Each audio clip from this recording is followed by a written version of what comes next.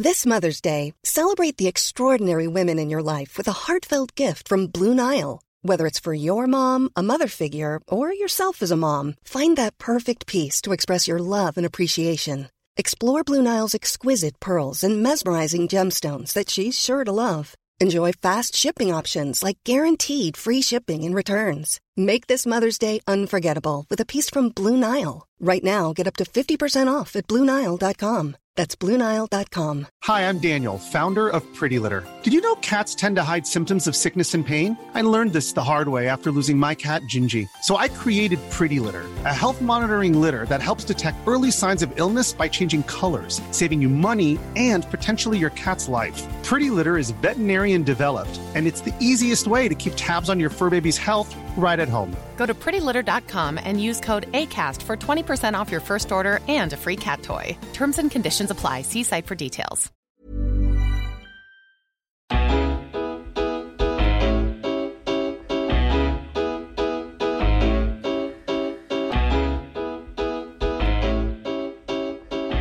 Hello everyone, welcome to the Roker Report. I'm joined once again today by the usual suspects. Gav, how you doing, Gav? Pissed off. Pissed but, off. You know, could be worse. Cool. Callum, how you feeling? Pretty deflated, Callum, to be honest, yeah. Jim, what about you, mate? Yeah, well, I'm alright. Yeah. Pissed off. Tom, how you feeling? Apathetic. Apathetic, oh, big word. Big words. So, you're joining us almost immediately after a defeat to Manchester City, 2-0. I can't say any of us went into that game thinking we were going to win, but for some reason we are all unaccountably very angry in spite of that. It was disappointing for me to watch, and I imagine you lads felt the same. So what about you, James? What did you make of the match? Well, I thought we actually started reasonably well, didn't we? We actually, to be honest, we played reasonably well, especially first half. I thought we harried them and we pressed. And Dong and Jones, I think, certainly had decent games. I thought Billy Jones is probably one of the best performances I've seen him have. I thought Ndong covered a hell of a lot of ground. Defoe hits the post, and Barini misses a sitter on the rebound. I still don't know how he's missed that. Januzaj had a couple of good moments. I mean, he had three defenders on toast in the first half, didn't he? He looked absolutely brilliant. But it's the feeling of, as Tom said, it's the feeling of apathy around the place it's pissing me off. I think Moyes is kind of just sat there on the bench, not really doing anything. And you see Guardiola getting up and he's up on the touchline, he's getting involved. And I understand that's not everything, but it just seems to further prove this point towards his mentality and the lack of motivation in him and his motivation in the players. For me, he doesn't positively impact any games. The whole mood around the club at the moment is apathetic. I mean, people just seem to be resigned to relegation, and as soon as the first goal went in, it seemed like heads on and off the pitch just dropped. Moyes' post-match was fairly typical. I mean, he just got the feeling that he was maybe fine with the fact that it was just a narrow loss and we didn't get battered, and he just seems to be unambitious at the best of times. And I'm getting to the point where I'm almost done with him. I know we played Man City and we actually played quite well. So, I mean, maybe perspective's needed, but the general feeling of apathy around the whole club is gutting. I think Moyes transmits it to his players and the fans pick up on that. And the spirit that we've seen in past seasons that's kept us up, I can't see any of it. I don't know what you look. Do you think that's like an inevitable build-up of? I think so, mate. Yeah. I think there's just. I think Moyes' dour tone and he calls it realism, doesn't he? And people say, oh, it's good to have a manager who's realistic, but you need a bit of positivity, man. It's crap enough being a Sunderland fan because we get nothing to shout about. But when you've got a manager telling us how average and crap we are, I think we need more positivity, and I can't feel any of it at the moment. Yeah, certainly. That's exactly how I feel. I think apathy. I like the way you said you were pissed off about the apathy, but yeah, if you notice, for me as well, I mean, I won't go too much into it because everyone obviously has their piece to say on it. But I noticed a point. There was a foul that wasn't given. I can't quite remember who it was now. There was a foul that wasn't given for us, and it was like into the second half, and it it had been happening all match. Do you know what I mean? Some of them were fair, some of them were, I think, just clear-cut wrong decisions from the ref. But there was a feeling of and a sound in the stadium, like a really nasty, sour atmosphere. Do you know what I mean? It felt for a moment there, to me at least, that it wasn't directed specifically at the referee so much as it was just at everything. Do you know what I mean? At the club, at the players, at the Man City players as well, at everything. It seemed like this collective anger. Do you know what I mean? And I mean, we'll touch more on this later, but we saw a lot of, again, bias television from Sky focusing on our fans leaving pretty much all the time. As soon as they come, I mean, I'm sure some of them were literally nipping to the toilet and the camera was on them, which was a concerning thing. We'll talk about that more later. For me, what I really take from that, what I think makes us all angry, is that we saw that sort of effort and that intent. We started off with a sort of an industrious, positive outlook, like, let's go out there. I don't know if it was because it was one of the bigger teams and they're thinking, oh, well, we've got to do it now or never. I don't know what it was, but we started out really well. And that really is what makes it sting, isn't it? It's bad enough when you see them just underperforming against a team like Man City. When you see them having the better chances, certainly not possession, but certainly the better chances, and more intent and more spirit seen, more courage even at the beginning. That's what really gets me. That's what really annoys me, that we can't continue that for 90 minutes. Do you know what I mean? Or we can't continue that for 60 minutes. Or potentially we can't continue that for 43 minutes, I think it was, until they scored their first goal, wasn't it? So it's another really... I mean, no one expected to take anything from this. None of us sat there and thought, oh, well, we're going to come away with 3 points. But there was a general feeling of hope. Like, look, if we're going to do it, if we're going to prove we belong in the Premier League, then this is the calibre of team we have to beat, and this is the situation we find ourselves in. So let's go out there and do it. And I think they failed to do that today. Do you know what I mean? What do you make of it, Gav? Yeah, I have to agree. I was there today, the game, and it was, for a lot of it, I would say that, particularly in the first half, the crowd seemed to respond to the effort of the players. The first 5 minutes were pressed very high and got stuck in. And obviously, when we do that, the crowd reacts. And we saw it against Leicester at the start of the season, or whenever it was, December, when we started like a house on fire, got into them and we won the game. But the most important thing was that the players got the crowd on side. I do think there was an effort to do that today. I thought that they started with an intensity which, would hopefully spark some life into the crowd. But as the game wore on, and obviously we knew Manchester City were going to dominate us on the ball, it kind of sucked the life out of the stadium. And I imagine they do that quite a lot of teams where, they don't leave the home fans with a lot, really, because they're dominating the game. They never lose the ball. The way they just, go side to side with it can be monotonous at times, but in truth, the way they knocked it around the box and under pressure was great to watch in my perspective. But as a home fan, it does nothing for you, because you want to see your team bombing forward and attacking and getting at them. For me, though, I thought that there were a couple of standout performers. I thought Didier and Dong again was on his own in that midfield.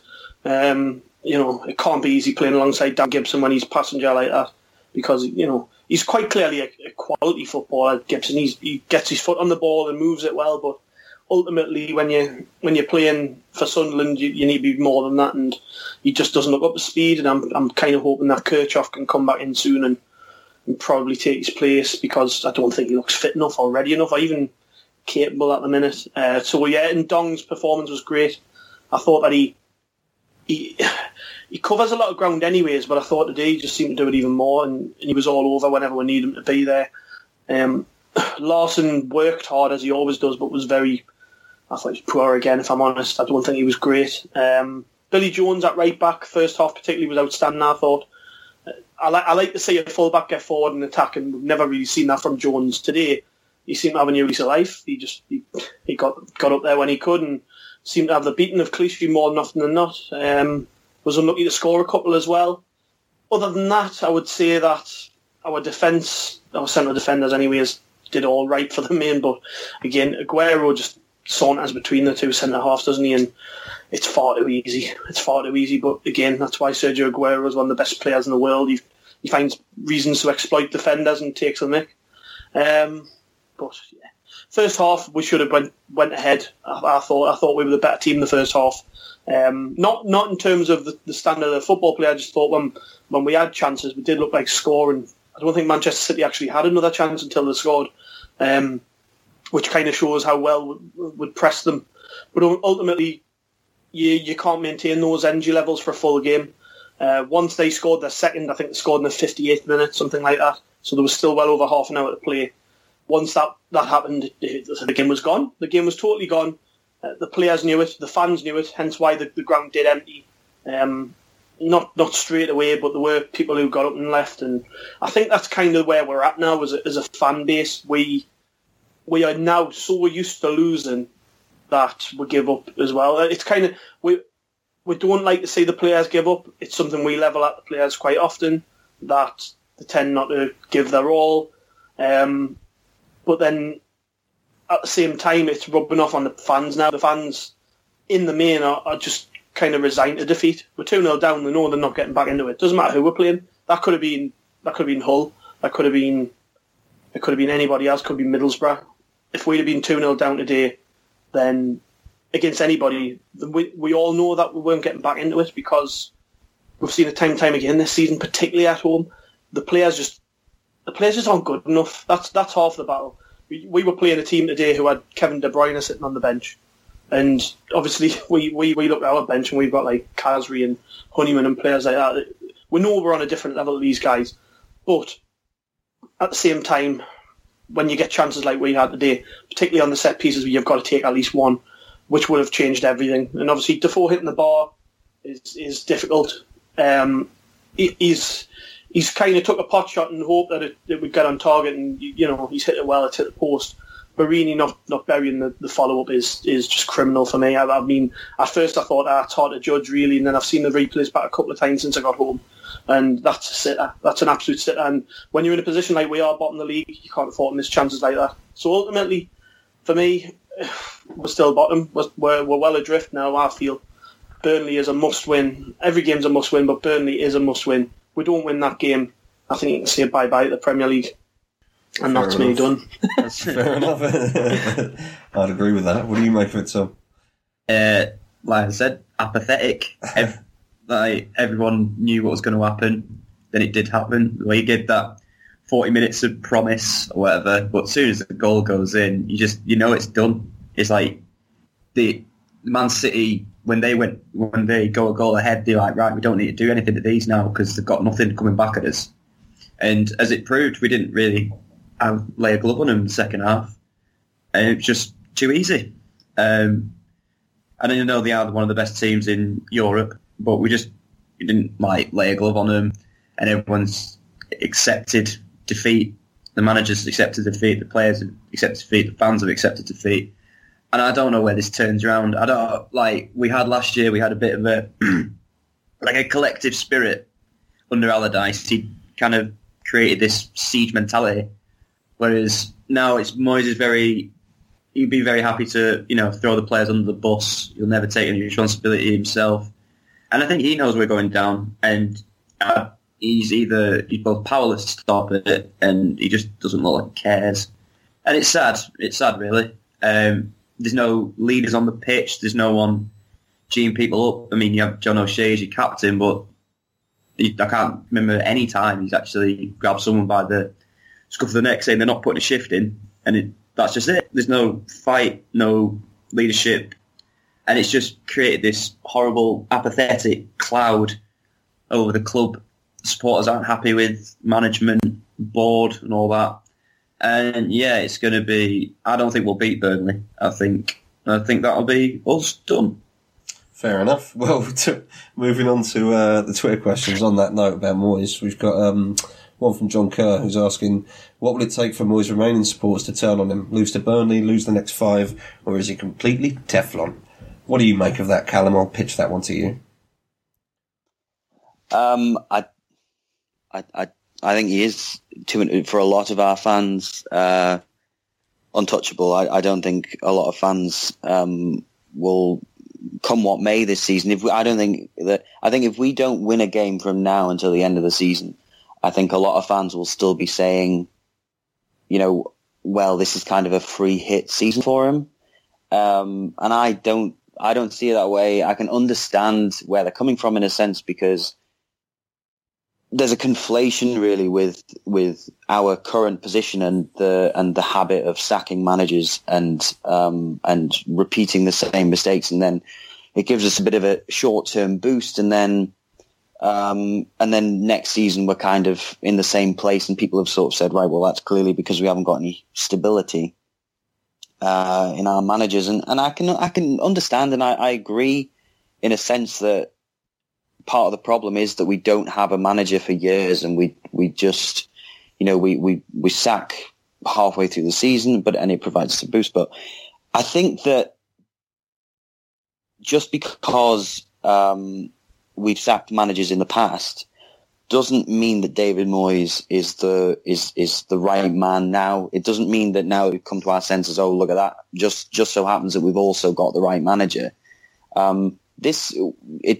It's not a contradiction to say that we've sacked too many managers in the past, but that Moyes isn't doing a good enough job. Those two statements are perfectly compatible. And for me, it just seems strange to defend Moyes by saying we've sacked too many managers in the past. What matters to me is he getting the most out of the players? Is he getting the best from what he's got? And for me, games like today, fair enough, Man City, obviously, you do look at it as sort of, right, well, did we expect to win? No. But the games like that this season where, against big teams, we have kind of lifted our levels. And, you always hear professionals say you don't need any motivation for the big games. The big games get you motivated in themselves. And I think that is the case, that we can put in a shift like we'd have against Spurs or Liverpool or, against City today, where we limited them, and the first half was quite good. We gave ourselves a few chances, but then they dropped their levels against teams like Burnley, I don't think fans will turn on him. I think ultimately you've just got to accept that people think that he is the solution to the problem, and that everything that's happening this season is not his fault, and that every player he signed this season has been forced upon him rather than a choice. And obviously every manager in the league would rather go out and sign better players than they can sign. But the reality of it is that that's our budget. These are the limits. He's the manager. He's working within the limits. So I personally don't like it when people say, oh, but you can't judge him on it. He's made the decisions. He's signed the players, but don't judge him on it because he wants more money. Well, loads of managers want more money, but that doesn't mean that you can say, oh, well, I've made all the decisions. I'm getting paid to do this job quite well, and I'm working within the limits, but I don't agree with the limits, and therefore I'm not responsible. I don't think that can be said. So, I think he won't be blamed for anything, and some people will stick with him no matter what, because they see him as a victim of the instability, not as someone who is sort of continuing it, and that's a very difficult thing to convince someone out of, I think. Yeah, he can't whinge and say that team isn't his now, because he's had long enough with them, absolutely, hasn't he? And he's absolutely. The signings he's brought in, all season I've been the first to try and back him and give him time, because we're all desperate, aren't we, for this to work? And as Callum says, just because, earlier in the season, he used a fantastic analogy of, just because you're 30 and you should get married, you've got to settle down with the next one. You settle down with the right one. And the more and more I think about it, the more and more I think David Moyes isn't the right person. And it's just because I'm sick of not being myself. As a fan, I'm not motivated to watch Sunderland as much as I'd like. We watch them every week, and today I could have turned that off at 70 minutes. I'm never usually like that. I could have turned it off because I'm just at the moment I'm just thinking, we're just resigned to it. And I think next week against Burnley, or the week after, whenever it is I think if we get beat against Burnley at home, it might turn into one of those, Steve Bruce against Hull games where I think a lot of fans will turn. I don't necessarily agree with Callum and say that a lot of people will back him even if we lose every game. Surely they can't. Surely if we get beat against Burnley, or to be honest, if we don't win against Burnley, I think that'll have to be it for him.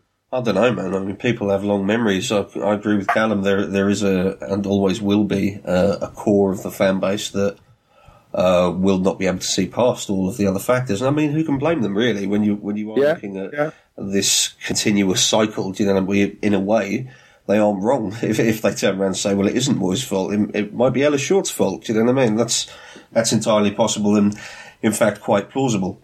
More on that at a later date, though. Really, going back to the questions. I've got one for Gav, really, because I know he'd like this one. Why isn't Wahbi Khazri being brought on before Jack Rodwell when we need to score? Good question. I mean, I obviously can.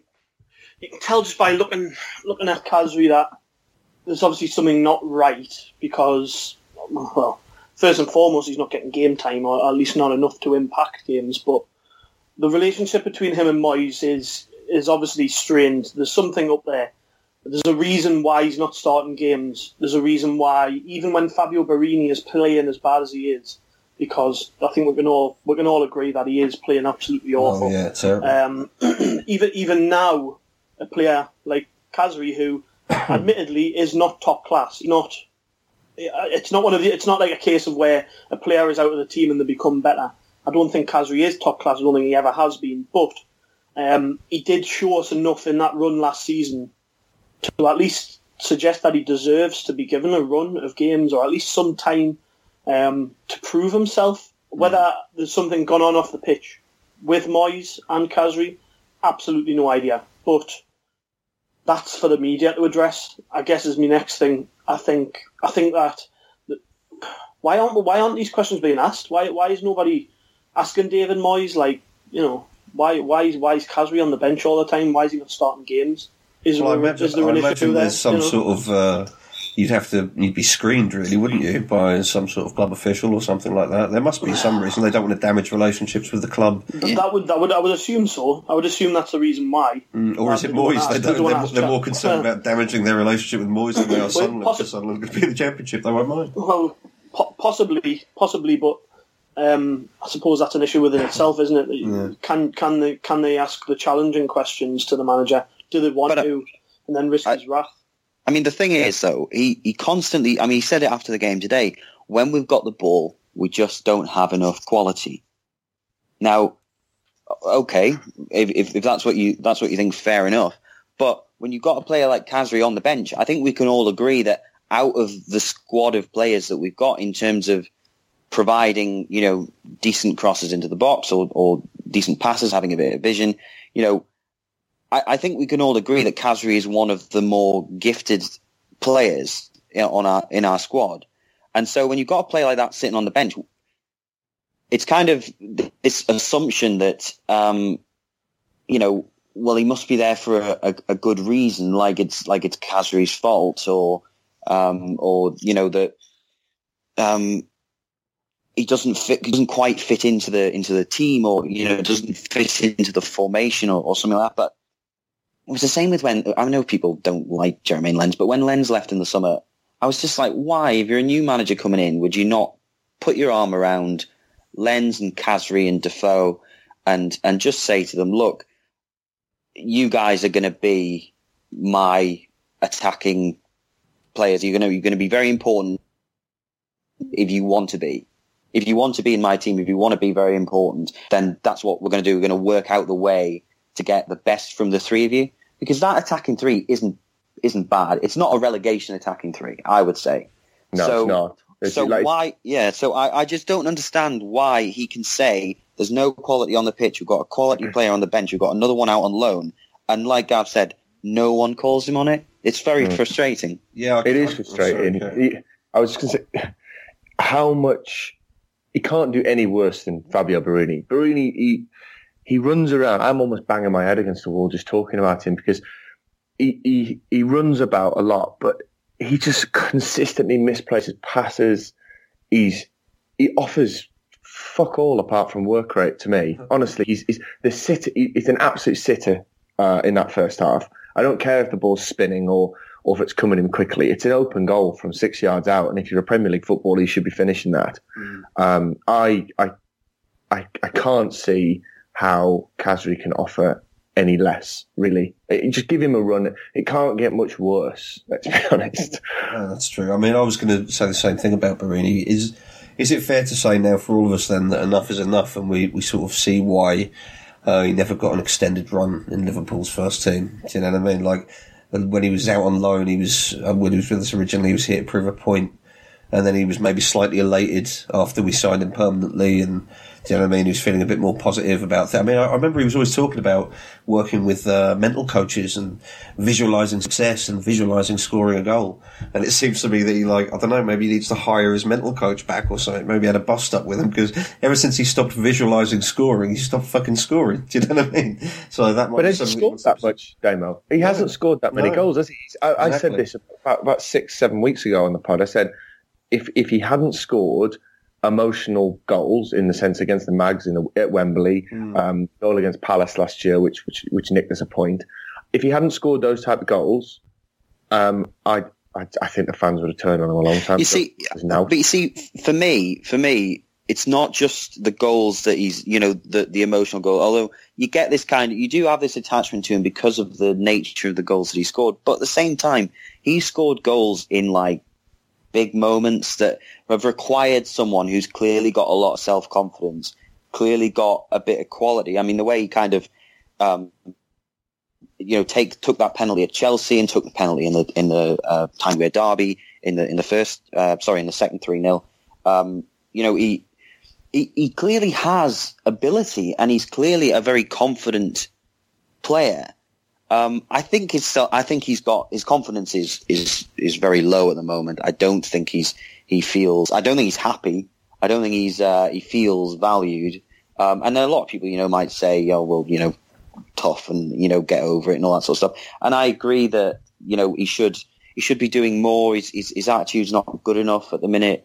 Even at half time, I saw that he was, as the second half was about to kick off, he was laughing and joking with Aguero. And while, that's not terrible, it's not awful, but when you're in the kind of form that he's in, and when we're losing 1-0 and you're where we are in the table and stuff, you look at that and you think, is it really the right time to be having a bit of a laugh and a joke, or should you just be focused on the second half?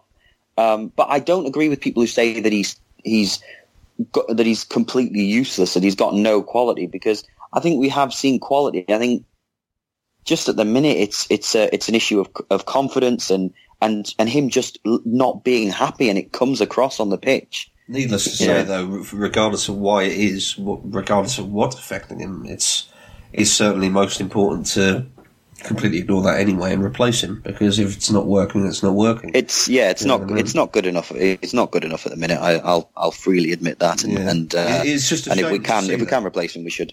But yeah, and then maybe that would be an argument for Khazri, or indeed we noticed today as well, or I noticed, and it also bothered me.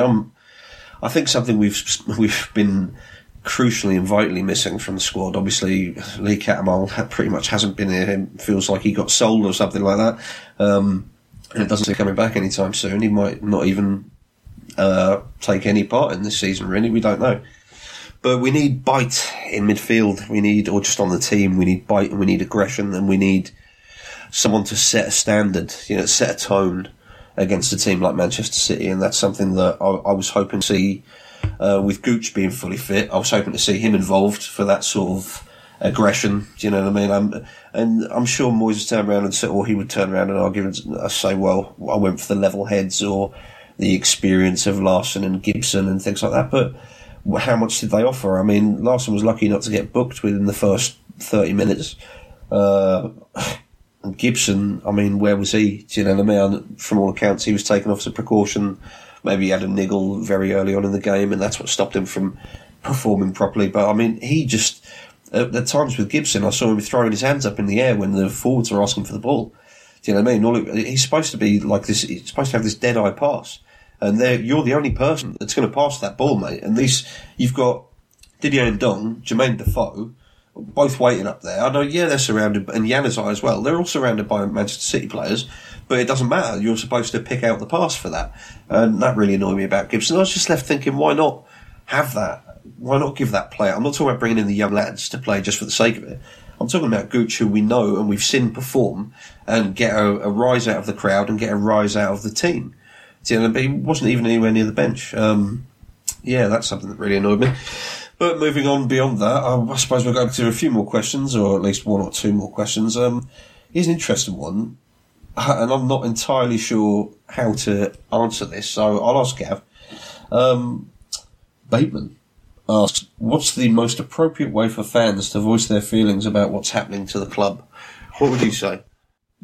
God, traditionally... Exactly, because it's not going to be like, we can't say, obviously, we're not going for the whole boycotts or the walkouts or anything like that. No, we don't want to be like Mags. We don't want to be Mags. Don't get any bed sheets out. We're not that sort of club. So, but therein lies the validity of that question. Because it feels sometimes, as a Sunderland fan, that you are sort of, your hands are a bit tied. Do you know what I mean? If you complain that things are going wrong, people will quickly stand up and try and shout you down. And you can understand both sides of it, but it is very difficult at times to come across with any kind of pessimism or worry as a fan. So what would be the best way of dealing with that, do you reckon? Is there a best way, really? Because I don't think you can actually nail it down, can you? I mean, protests, what would you be protesting about? I mean, as shown by the amount of people who left the game early today, I think people have just given up.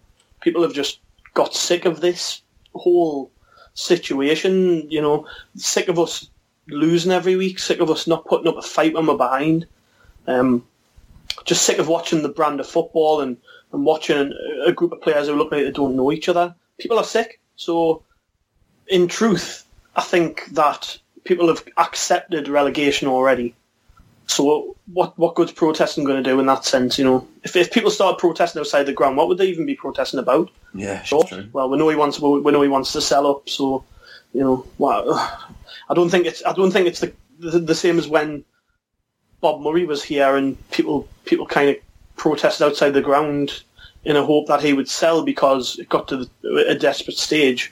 It's not like that now. It's difficult, isn't it? I mean, Newcastle fans are famed for it, obviously. When they don't like something, they make sure that people know they don't like it. Quite often, more than not, though, they do the wrong things as well, the minority of the fans, which is kind of turned protesting into a joke kind of thing, hasn't it? Because, the daft funerals for stadium names and bed sheets and all the rest of it, like, that's kind of put a dampener on what people can actually do. Because, say, for instance, we as a site, for instance, thought, right, we've had enough, we're going to organise a protest outside the ground after this game, or we're going to organise a walkout because of whatever reason.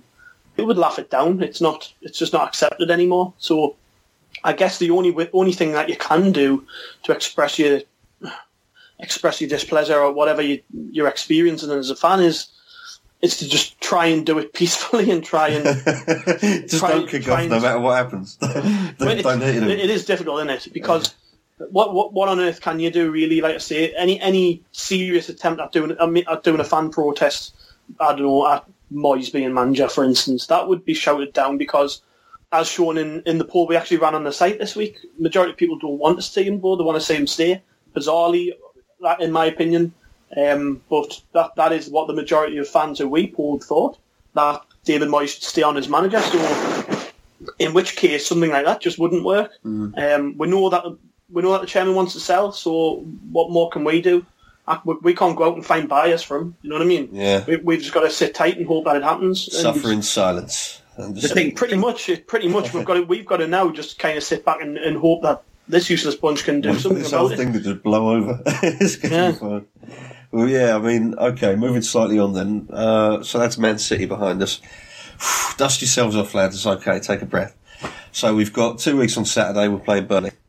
Now, as Gav said earlier, this is a must-win game. If ever we've had one, especially after today, this is a must-win game. If we don't win this game, the chances of staying up are incredibly low, and I mean, confidence will be at an all-time low on the terraces and in the dressing room. And I imagine, hopefully, in the manager's office. I hope he's not sitting there and just going, cleaning his nails and thinking this is all good. This was all going to happen. It was destined to happen. It's not my fault. I haven't got any money. But Tom, we've got Burnley coming up. What do you reckon? What do you make of that? Do you think we're going to go all out? Do you think we need to go all out? No, I think we'll probably draw or something like that. The fourth time we get to play Burnley in a season, who'd have thought it, I think. Yeah, lucky. We were saying before about setting the tone on the pitch in terms of aggressiveness and whatever. That should come from the manager. Like, that kind of attitude's got to come from the manager. You can't just rely on one of your players. He's got to set the tone. And against Burnley, yeah, we need to go out and win it. But I don't really see what he's going to do differently. He's never showed at any point he's been here that he's got a plan B. I think he's kind of just throw the players out there. If we win, we win. If we don't, we don't. And it's not my fault, so don't come crying to me about it. I don't see what he'll do differently. He won't change personnel. He won't change them in like key areas, like dropping Barini or maybe chucking Kazri in. That won't happen. I don't know where Gooch is. I don't know if he's going to be fit. Kershaw probably won't play because, I don't know, probably get knocked over in a breeze or something. Oh, his legs will shatter. Yeah, it's looking pretty bleak, and Burnley know how to play football. They know how to stay compact, and yeah, you're still losing on the road or whatever. But they're not easy. They're not easy to beat. As we've tried 3 times this year, and we've not beaten them at all. And the 2 games at Turf Moor, you might as well have cigars out playing because we're just like so easy to play against. All they need to do, keep compact, and then just let us have that 20 minutes where we might blitz them, but we won't score, and then just wait for the anxiety to kick in. Then you score a goal, that's it, done. Because this team will not come back, and the manager doesn't know how to change it. His subs today, that's why when you take over a new team on Football Manager, but you haven't really done your research. So anytime you take a player off, you just find the exact position on the bench and you put them back in. So like Gibson for Rodwell and Kazri with 5 minutes to go in the game, we were 2-0 down for Januzaj. No thinking, no how could I switch this tactically and match what City are doing. It's just just get on, doesn't matter, do whatever. And you're going up against the master tactician of Pep Guardiola. You'd think maybe himself would try and up his game, but this guy's checked out and he's just waiting for us to drop. And I don't think if we go down, I don't think he'll stay with us. I think he'll try and jump ship and say it wasn't my fault, governor, that he's been doing all season. So yeah, doesn't look good for the Burnley game. We say it's must win, but every game's bloody must win, so we probably won't win. You say that about Moyes though, just quickly, about him not staying or anything like that. But I'm sure, the transfers he's made and the constant chat about going on a journey with younger players and all, as dodgy as that sounds, going on a journey together. Do you know what I mean? And I always pictured that to mean not necessarily. Surely he wasn't convinced that he was going to buy that calibre of player, be dipping into the free market that often. And I think, as we've all said, he's lying a little bit when he says, oh, well, I was offered more. Maybe he was offered a little bit more, but I don't think his limitations are actually that far removed from what he'll have been told, because you can't really operate a business like that. He would have known, do you know what I mean? The other managers would have known. They would have told him before he took the job. Other people would have known and said, look, you can't do this without, if he really that bad, he'll short on his promises. But, yeah, so for me, I don't think he is going to jump ship. It feels to me like he's been expecting it from the very beginning. This was always like it doesn't matter because I'm tied down to, a 3-4 year contract. So I'm going to build this team up. Do you know what I mean? I don't think he minds the idea of a championship thing. Maybe that's what he needs to get an injection into his career. Do you know what I mean? I'm just, it's all speculation, of course. But. He's... At the moment, David Moyes he'll never get he wouldn't get another Premier League job, that's for sure. We're here to help rebuild his career, essentially. And he's not doing a very good job at that. The only thing I can see, he'll only leave, I think, if we get a new owner. at the present moment, I think he'll want to see out his contract, so he'll want to stay as long as possible, because I think he can almost sense himself that he's maybe he's lost touch with maybe the modern game. You know, he's failed in his last few jobs, and when he was in inverted commas successful at Everton, I mean, it was a long time ago, and football's moved on a lot. Footballers have moved on. They're different beings now. I think maybe his old school mentality won't wash with some of these quite fragile egos. It's not just that though. It's like when he was manager at Everton, you could go and get Tim Cahill, like one of the form players in the Championship, for what, £4 million? Phil Jagielka, similar. Yeah. And now, if you want a form player in the Championship, you're looking at 10 million plus. Money we don't have. And so he's sort of saying, I don't have the money, but at the same time, he's limiting himself by saying, I'm only going to shop in England, or in Britain, I'm only going to try and buy young players, English players, based in the Premier League. And so he ends up going and getting players who are just cast-offs from other Premier League clubs. There's no like ingenuity to sort of say, right, well, the conditions at the moment aren't conducive to me going and buying British players who are in form, desirable or anything like that. He limits himself and then complains about limitations. It's like, why on transfer deadline day when we needed pace or we needed a striker, do you not say, well, do you know what? It's not happening with Ajoa. We've got the money there. Why don't we go to one of our continental targets who wouldn't matter? Oh, yeah, that's right, because we don't have any continental targets. It reeks of, all right, David, should we start scouting these continental targets? Well, do you know what? Actually, it's a nice day and the beer garden shuts in a few hours. So I think, let's just throw in a bid for Gibson and drinks are on me. It's like, I don't. In the pub with Gibson if that was the case.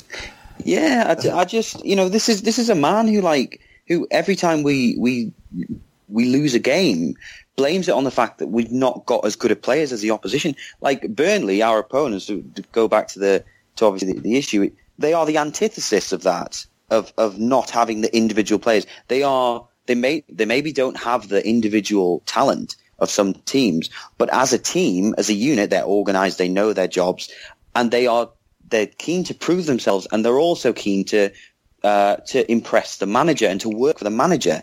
Now, I think he's had long enough to turn this group of players into a reasonably organised outfit. When you look at that, when you look at our defenders like Oviedo, Jones, Shea, Kone, even if O'Shea's not in there, I don't understand how it can be as sort of ragtag and disorganised as it is, particularly when the defence hasn't had, the midfield's been injury ravaged, fair enough, but the defence hasn't had that many injuries or that many suspensions, and we've got 3 right backs, for God's sake. Pick one and just go with him. Yeah. He blames it too much on like I said, the individual quality of each player. Last season, Leicester won the title. Yeah, if we can't use that to show that it's not necessarily about the individuals, it's about constructing a team that gets the best from what you've got. I'm not saying we can win the title, but I'm saying that with these players and with this squad, there's not a chance we should be as poor as we are. Yeah, I just and Burnley, if they do their research, I think they will. And if they stick to their game plan and frustrate us, they could easily beat us. People pointing to their away record and stuff. For me, yeah, fair enough, they're not as good away from home.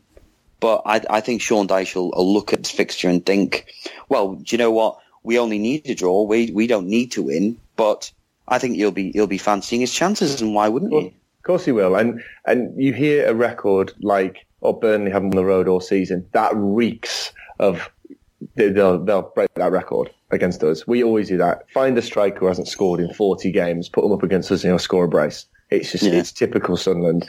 But quickly back to Moyes, I think his main mistake, or his most recent mistake maybe was he should have brought someone in January to help Defoe. Sam Allardyce did it with Ndoye, who was largely crap, but he served a purpose. You know, he was a player who allowed us to get up the pitch. You know, he was a target there, and he retained the ball. He wasn't glamorous, but he was someone.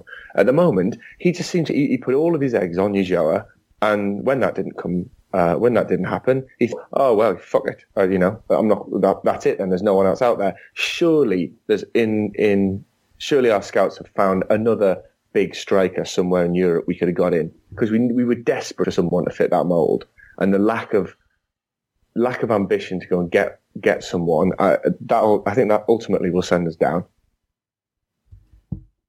I mean, to be honest, sorry about that. Yeah, no, I think end podcast. Yeah, it's just over. I'm just sick of this. I kicked the mic off the desk. I'm done. No, I think in reality now we're looking at. I mean, it's difficult for all of us, I suppose. It's going to be difficult for all Sunderland fans, but it's fair to say, I mean, just the despondency of us, and I'm sure everyone really on Wearside. It's come to a head now, isn't it? It's finally here. Almost finally here. That's what I feel like. We've been talking about having given up and things like that. I mean, we're normally sitting there a couple of months ago, having given up, but then something turns it around. Do you know what I mean? Just after the new year, we get something and it becomes a little bit more positive. And it seems like it's one step forward, two steps back. Do you know what I mean? Because this isn't the first game that we've been in where we've said, oh, well, for the opening 20 minutes, Sunderland looked, insert positive here. Do you know what I mean? And that keeps happening. So, for me, the biggest concern, or rather the biggest indicator of what Moyes isn't accomplishing as a manager is consistency. Because it seems like he gets something right. He must get his team talk before a match right, or something like that. He set them up, and clearly he drills them well, but it seems like he doesn't focus on longevity, almost like he hopes they can steal the game. Like, right, we will do this, we'll sit back, we'll just get it to Defoe, and, do you know what I mean, somehow we'll snatch victory. And that, it's completely, like you said, Callum, it's like he's losing, or it's like he doesn't have touch with that sort of, or the way football's played now. Do you know what I mean? I'm stumbling over myself here trying to explain it, but to be honest with you, I'm just wound up. I honestly expected to have more from today. I agree with you about consistency, because obviously when Allardyce took over last season, you know, we had a bit of a boost when he first took over, quite a bad December, and then in January we played Man City, and there was that game where, you know, we lost, but we gave them a really good game. We actually controlled a lot of the second half. They had to really scrap and be a bit dishonest to really get out of it unscathed. And when I left that game, I was thinking, if we play like that until the end of the season, we'll stay up. And you know, the new signings really impressed, and then from that point forward, I mean, it wasn't like we won every game or played well in every game, but there were games where we didn't play well, but we got a point, or we didn't play well, but, you know, we got back into it, and maybe we lost like 1-0, but there was always like I was never feeling like there was no way that we had enough to even sort of compete in the game for 90 minutes. So that was the big thing as well. We would put performances in for 90 minutes. And with Moyes, it's always half an hour, 45 minutes, you know, good first half, bad second half, bad first half, good second half. And you know, I just think that we should be able to acknowledge that by this point in time, we should have an idea of what formation best suits the squad, and we should be able to at least go into games and look like, even if we're not going to win, that we're going to draw it, and we're going to build on a result and move forward from that result to the next game and take that form into the next game. And with this squad, you just feel like every time we gain a little bit of momentum, it just evaporates as soon as it's come. And that, for me, has to fall at least partially on the manager. After the Crystal Palace game, that should have been a turning point. 4-0 up at half time. You should build on that. But we've not scored a goal. It turns out it was just Patrick Van Aanholt being there. Well, it's the thing. We laugh at it, and it's become so Sunderland. But you don't just go win a game 4-0 and then go back against a team that lost 6 out of 7 before they played us, and then they absolutely smashed us, and we haven't scored a goal since. And it's just, that's how you get relegated, I guess. Well, lads, as fun as this has been, it's in God's hands now. Right, so thanks for joining us anyway. I'm sorry to completely depress you, but chances are if you're listening to this, you're a Sunderland fan and are already depressed. Well, we won't be playing a match again, as I said, until the 18th, so... but we will be back next weekend. We're going to have a little special episode just to fill up the time, and obviously because it's so important at this time, I suppose it'll certainly be relevant by the time we play Burnley anyway. We're going to have a relegation running episode, so we'll be looking at the opposition's games, we'll be looking at our games, we'll have some predictions, things like that, and yeah, hopefully we'll have a bit of a laugh this time. But yeah, thanks for joining us. Don't forget you can subscribe on iTunes, and yeah, this is the Roker Report signing off.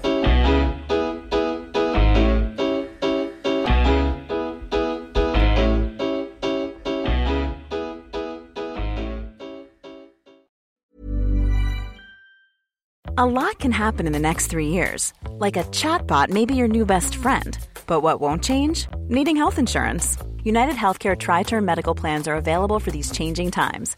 Underwritten by Golden Rule Insurance Company, they offer budget-friendly, flexible coverage for people who are in between jobs or missed open enrollment. The plans last nearly 3 years in some states, with access to a nationwide network of doctors and hospitals. So for whatever tomorrow brings, United Healthcare Tri-Term Medical Plans may be for you. Learn more at uh1.com. Hey, it's Danny Pellegrino from Everything Iconic.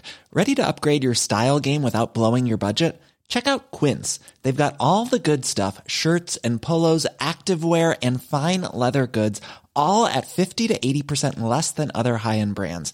And the best part? They're all about safe, ethical, and responsible manufacturing. Get that luxury vibe without the luxury price tag. Hit up quince.com/upgrade for free shipping and 365-day returns on your next order. That's quince.com/upgrade.